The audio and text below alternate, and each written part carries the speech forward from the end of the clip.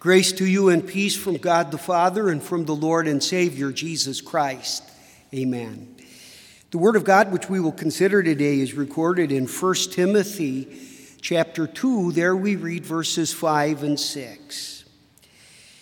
For there is one God and one mediator between God and mankind, the man Christ Jesus, who gave himself as a ransom for all, the testimony given at the proper time. These are the words. Heavenly Father, sanctify us by the truth. Your word is truth. Amen. You may be seated. Dear friends in Christ, when a labor union and the ownership of a company cannot agree on a new workers' contract, and if both sides wish to avoid a strike and a lengthy work stoppage, they may agree to turn the conflict over to a mediator. And in some cases, if the work that company does is considered essential, then our government may require that they go through the process of mediation. So also when a professional athlete is seeking a new and more lucrative contract and he and the owner of the team can't agree, they might consent to a mediator, stepping in between them to decide the matter. After weighing the arguments of both sides, the mediator's decision is expected to settle the issue. It's no surprise that this isn't really a perfect solution. The mediator is, after all, only human. And though some concessions are given to both sides in the argument, inevitably there will be a winner and a loser, and the loser is never happy about it. In our text today, we see something, though, out of the ordinary as it pertains to settling disputes and relationships here in our world. For we see that we are the blessed recipients of perfect mediation. And we say that it's perfect because it's carried out by a perfect mediator. St. Paul writes, "For there is one God and one mediator between God and mankind, the man Christ Jesus." Only Christ Jesus could mediate between God and man and bring about a wonderful reconciliation, because only he is both fully human and fully divine, that he is true God and true man in one person. Scripture teaches in Christ all the fullness of the deity lives in bodily form.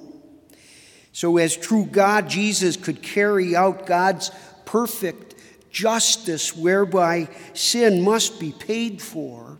And as true man, by dying, he made the perfect sacrifice which atones for the sins of all other human beings. So we say that this perfect mediation came at the cost and the payment of a perfect ransom. Paul continues in our text saying of Jesus, he gave himself a ransom for all. A ransom, we know, is a payment made to secure the release of a prisoner. The ransom might be the cash that a family is able to come up with to bring a kidnapped child home again. It may be the concessions that are made or the money that's exchanged between nations to arrange for the release of a citizen who's being held as a spy. Jesus is the one, as divine and human, who could bring about our freedom from the prison and punishment of our sins against God. He alone could pay the sufficient ransom for us. Peter says that he did this not with silver or gold, but with the precious blood of Christ, as of a lamb without blemish and without spot. Because of Jesus' holy and sinless life that was lived every minute as our substitute, and because of his innocent suffering and death for us on the cross, he has won total, complete forgiveness for you and for me and for all people. Now there is peace between heaven and earth. Now by faith in him we live our lives each day in a state of peace with the mighty God who created us. And so we read in 2 Corinthians, all things are of God, who has reconciled us to himself through Jesus Christ. That is, that God was in Christ reconciling the world to himself, not imputing their trespasses to them.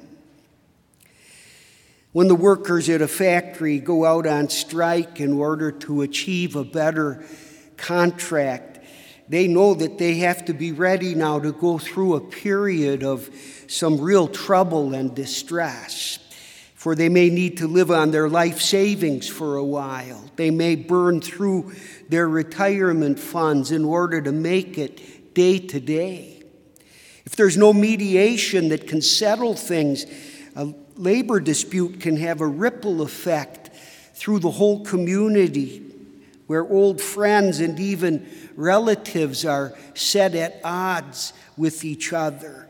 And the situation may have a negative effect on the area economy as other businesses begin to suffer losses. You and I had a desperate need for the conflict with God to be resolved and finished, and for all of our sins to be paid for, and a reconciliation with God to be achieved. For without that, our future following our death would be something really hopeless and dreadful. It would be spent eternally at the hands of Satan in hell. When a big labor strike has been settled, no one wants to wait very long to get the word out. Immediately, that news is broadcast on the internet and the radio and television, in the newspapers. It's shared from one person to another. All with this, that the strike has ended, the factory is open again, the workers are expected at the next shift. We benefit from the perfect mediation that was brought about for us by our perfect mediator, our Savior Jesus, who made the perfect ransom of his own life's blood for our forgiveness and reconciliation with God. But this good news would not benefit us if it were not communicated to us. So we say that the perfect mediation is made known to us by a perfect message, which our text says is to be testified at the proper time. God doesn't hold us in suspense when he has convicted our hearts of our sin and guilt through the message of his holy law. When we're led then to repent of our sins, to confess them, the Lord comes to us kindly in a variety of ways so that we learn and know and are assured and trust that we are fully forgiven for Jesus' sake.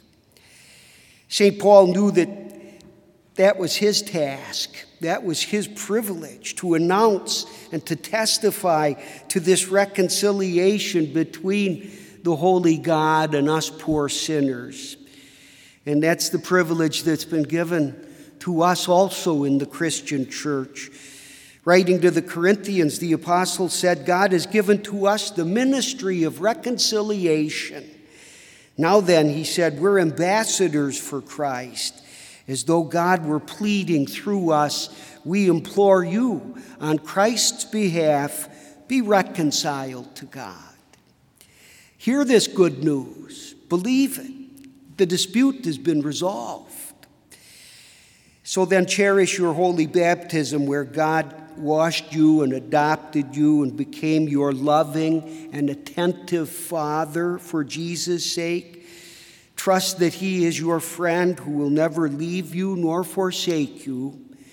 It says in the verse that comes just before our text, God desires all men to be saved and to come to the knowledge of the truth. That very truth is brought to your own lips as you receive Christ's own body and blood with the bread and wine of Holy Communion given to you for the remission of your sins. Remember also that you right now have a mediator who is still interceding for you before the Father in heaven. In his name and for his sake, your prayers for one another, your prayers on your own behalf are heard and answered by God in the very best way. Dear friends, now as we approach Holy Week, and we'll hear again of our Savior's intense suffering, his lonesome death on the cross, be confident that by this he has carried out the perfect mediation on our behalf, so that we have reconciliation and are at peace with God every day. Amen. Glory be to the Father, and to the Son, and to the Holy Spirit, as it was in the beginning, is now, and shall be forevermore. Amen.